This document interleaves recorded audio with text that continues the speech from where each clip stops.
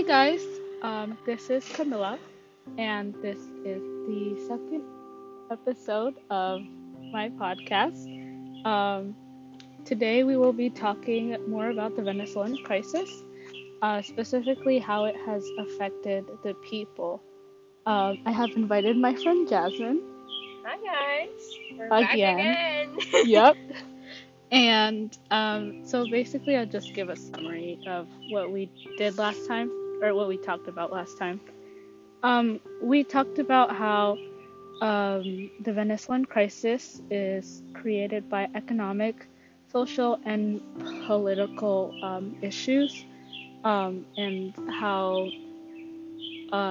there's a lot of government officials and politicians and other wealthy people that steal from the country's revenue. Okay, so Venezuela today, not necessarily today, but what has happened recently in the past 5 years, people are greatly affected by the crisis. People are starving and lacking medicine. Since 2017, nearly 2/3 of Venezuelans reported losing an average of 25 pounds in the previous year. There are also constant water and electricity shortages. And Jasmine, why is there a lack of food and water available for citizens? There is a lack of food and water for citizens because before the crisis, Chavez spent billions of dollars on organizations that supported the less fortunate.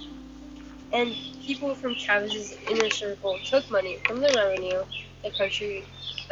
from the country that was making the oil. By the time Maduro entered presidency, Venezuela was depleted of most of its money. And in that occurring, the money lost its value. So Maduro and his close friends are still benefiting from the small revenue that the country makes, so they feel indifferent to the situation Venezuelan civilians are facing. Because of this, the government has a lot of money, but it has no value. And many importations and exportations cannot be made. Yeah. And this cuts off big portion of food supplies to the citizens of Venezuela.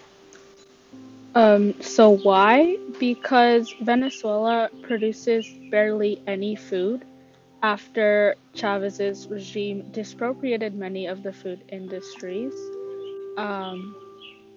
And this caused them to eventually go bankrupt since their maintenance and management of the revenue of their revenue from the company was no longer a priority. And also the fact that the lack of valuable money means that there is no government-funded organizations that can help the people in middle and low class access to basic necessities like food and water. Yeah, so basically, there are no importations and exportations being made because the country just doesn't have that money to pay other countries for food and other basic necessities. Right? It's not sufficient. Yeah, and on top of that, the country itself doesn't make any food, so the people are basically starving. Yeah. Because it relies on the foreign exportations of other countries. Yeah, and they don't get much of that because the government doesn't have, well, they have lots of money, but it doesn't have any value. Exactly. Other reasons for people lacking so many basic necessities are because of hyperinflation. So right now, hyperinflation is at 10,398%. So some of you might not really understand what that means, but for an example, a coffee, and I heard this from a TED talk, and so I just wanted to share it with you guys. A coffee shop is charging you 4,157.17 cents for an Americano coffee that normally costs $2.77. And that just shows like how much hyperinflation there is in the country. And as of today, the worth of a bolivar, which is the Venezuelan currency, has decreased even more because of the pandemic. Like many stock markets, like plummeted because of the virus, and that has really affected Venezuela. And yeah. Yeah, people that had low income before the crisis are now suffering. And the average person living in Venezuela lives on 72 cents per day, and 87% of their families live below the poverty line, which is, it's just really eye-opening to see how much these people are suffering in their own countries. Yeah.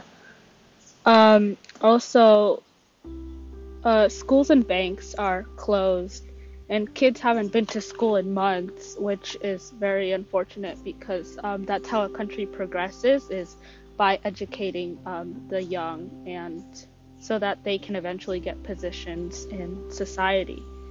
Um, and there are also lots of, well, there was before the pandemic, there was lots of murders, kidnaps, and robberies. Um, And even more now.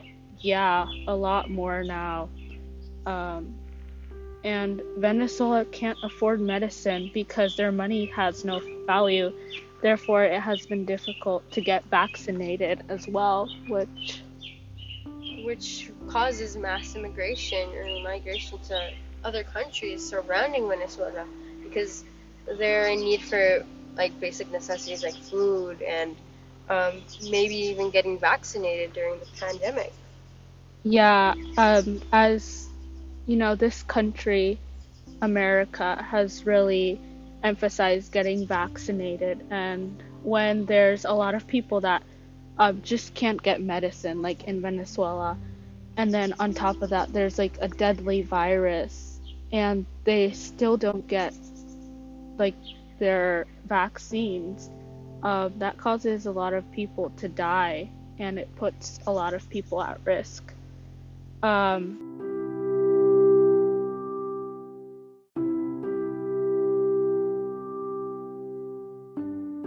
Okay, so because of how bad the crisis has gotten, many Venezuelans have decided to flee their country. As of 2016, 3 million people have left, and 8 million people claim to have left Venezuela. And that is about 25% of the population. That is very staggering. And Yeah. most of its people are migrating to other countries. They're highly that are highly or moderately educated people that no longer receive an acceptable salary in Venezuela. And they do this to migrate, people migrate and do this to send money back to their families back in Venezuela so they can have a better life.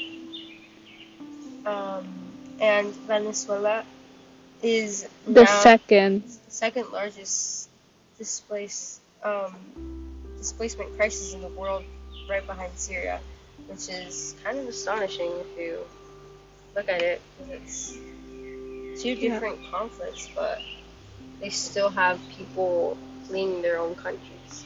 Yeah. Which is very upsetting. If you don't really know what the definition of displacement is, it's a person who is forced to leave their home country because of war, persecution, or natural disaster, and that's pretty much a refugee. But because only like highly or moderately educated people are migrating, that leaves the poor people to it's like basically saying like good luck, have a nice life. We'll just leave you behind because you're just not as fortunate as other people. Yeah, and some people who are in poverty and try to migrate to other countries, or don't necessarily get the best jobs in other countries because of maybe their lower education, or there's just a lack of knowledge on the jobs around there. Yeah. So by June 2019, 4 million Venezuelans left to South America. Also in 2019, 290,000 Venezuelans have moved into the US. As of January 17th, 2020,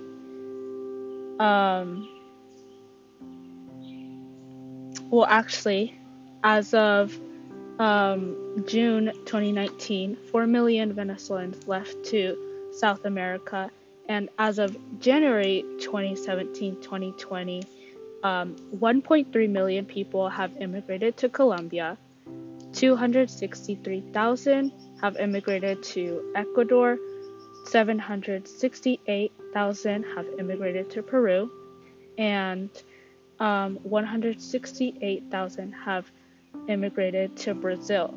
And lastly, 288,000 have immigrated to Chile. Considering Venezuela's population was 30 million when Maduro entered, that's a lot of people that have left the country. Yeah, and the reason why, as Camilla mentioned, many people have fled to Colombia compared to other countries is because it's really close to Venezuela and it's convenient for them to just walk over to Colombia. And another reason is that Colombia has their borders open to at no cost to Venezuelans, unlike many other countries in South America. Maybe like Peru, Brazil, and Chile have placed measures on the amount of Venezuelan migrants going into the countries. And now Peru, Colombia, and Ecuador require passports for Venezuelans to enter their country. And Chile requires a stamped visa and a passport. So an example of what the border between Colombia and Venezuela looks like right now is in Cucuta, Venezuela.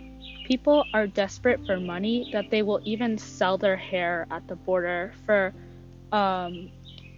100,000 pesos, which is $30.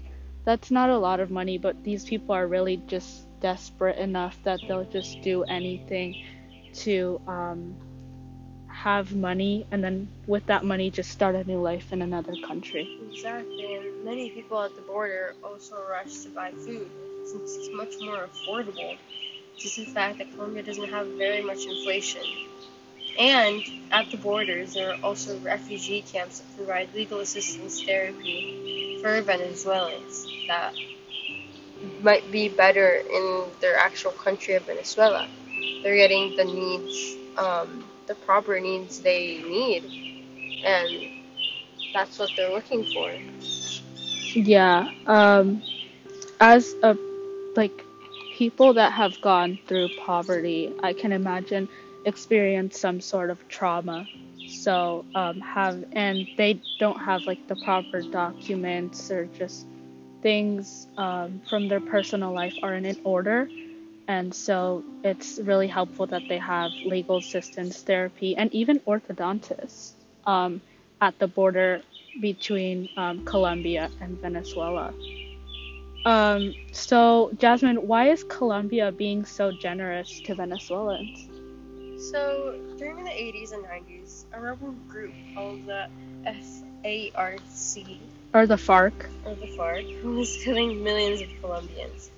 And this caused many of them to migrate and escape to Venezuela when things were much better.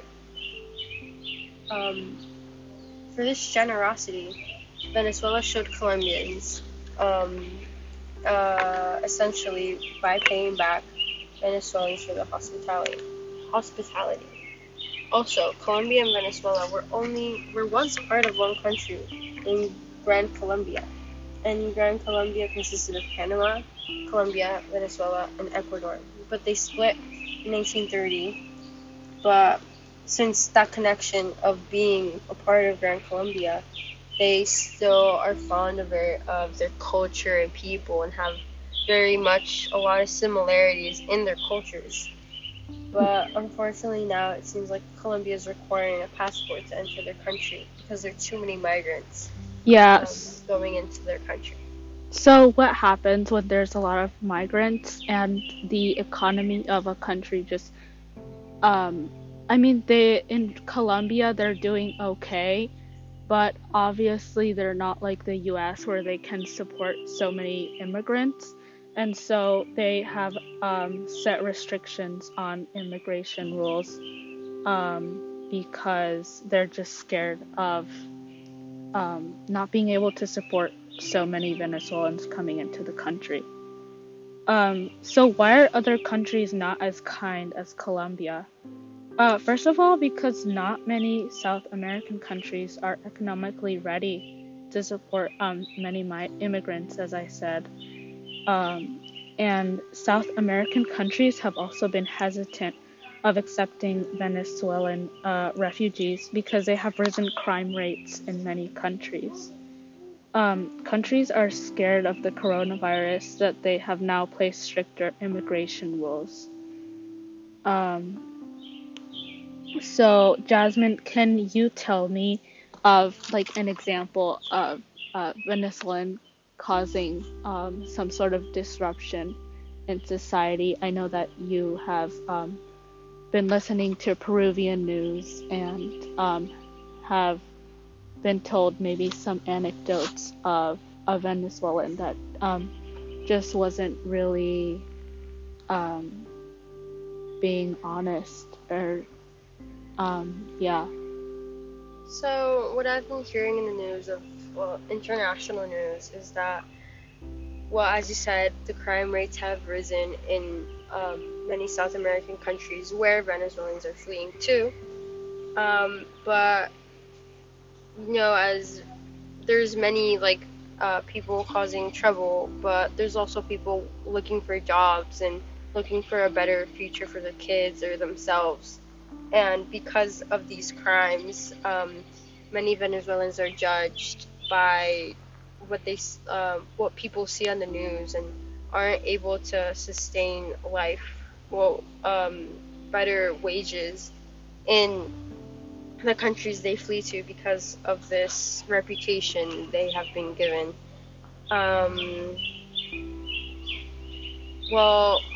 My mom's friend is Venezuelan, and she talks about how her people are in need of jobs and a better life for their families, but like I said, due to this reputation, they aren't able to get that, but are are working hard, and people aren't really showing that many Venezuelans are really hard workers in the countries they're fleeing to, and they're actually helping the economic statuses in these developing South American countries.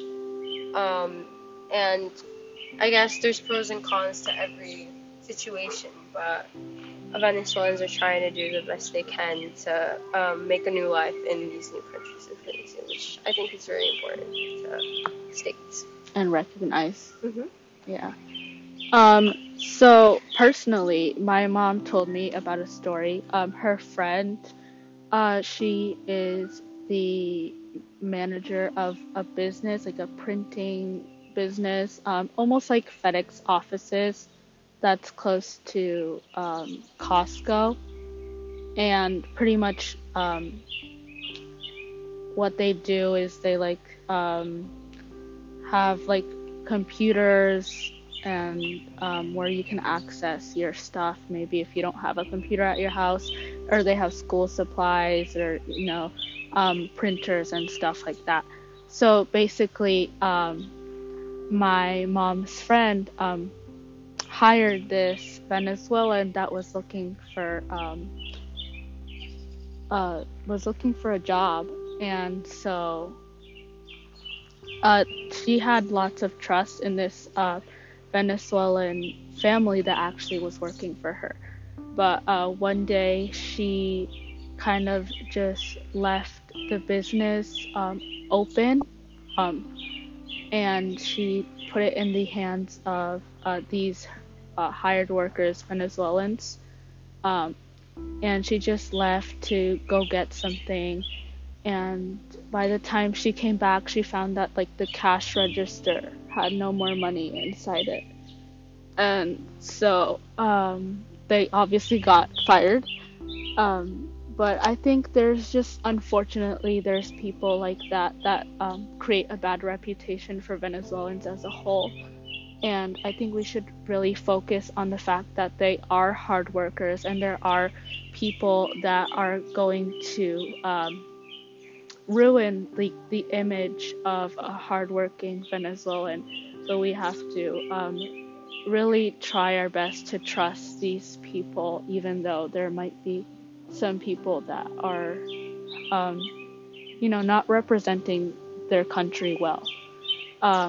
What I also learned from my dad was that a lot of Peruvians, he's from Peru, a lot of Peruvians are really angry that Venezuelans are coming into the country because they say that like Venezuelans are stealing Peruvians' jobs. And one reason that I learned behind the fact that Venezuelans are being hired a lot more than Peruvians in terms of like I think it's low wages too. Like yeah, the price is lower because yeah, in terms of like hand labor, Venezuelans are being like hired more because like Peruvians are more willing to pay lower wages to Venezuelans. Yeah, than to Peruvians. And so I think that's kind of messed up because that's like a sort of I guess racism in a sense. I guess too that Venezuelans also accept to work at these low paying jobs because in their countries they were paid so little. So my perspective and what I've been told too is that like once they do get paid for the job, it's like a lot for them, and then they feel like a joy, and they can send money to their families in Venezuela that are like starving. So I guess it also has to do with like their background and how they used to be paid and why they're accepting these low paying jobs. Yeah. So before the pandemic, there were already many restrictions that impeded Venezuelans from migrating. Many Venezuelans don't flee because they don't have the money or they don't have the papers or passports to be received by other countries, since many countries now are requiring a passport. And why don't people have passports and papers? So before the crisis, Venezuelans could travel to another country in South America freely. However, it is now hard for Venezuelans to visit other countries in South America because their legal documents, such as passports, lack credibility. Jasmine, do you want to tell us why? This is because Venezuela really has no president and there is no rule of law, meaning there are various different forces controlling Venezuela today. For example, if you get a driver's license, it is emailed to you as a PDF to print out at home, and then this makes it easy for people to falsify documents. Yeah, and when people are able to falsify documents, you can just go under the identity of someone else, and this causes confusion in how many people are going into other countries, and this messes up people's identity and causes them misinterpretation of maybe situations that are going on. Yeah, and so for this reason, many like police borders, people that are on the borders, just no longer really trust the papers. Yeah, Venezuelan papers or documents because they already know that these documents are really easy to like falsify. So one thing that I think I found really surprising is that the crisis isn't really supported or isn't really reported about in Venezuelan newspapers. because Maduro censors it, so that people don't have a voice. And I think he wants people to not have a voice because he doesn't want any opposition or uprising occurring. He wants to silence the people and force them into his dictatorship that's going on right now. Yeah, and for that reason, we have to be the voice for Venezuelans, and we have to speak up about the crisis. And I just wanted to say that educating yourself about the crisis is really important, like you're doing right now. And I just wanted to mention a few organizations that help Venezuelan refugees.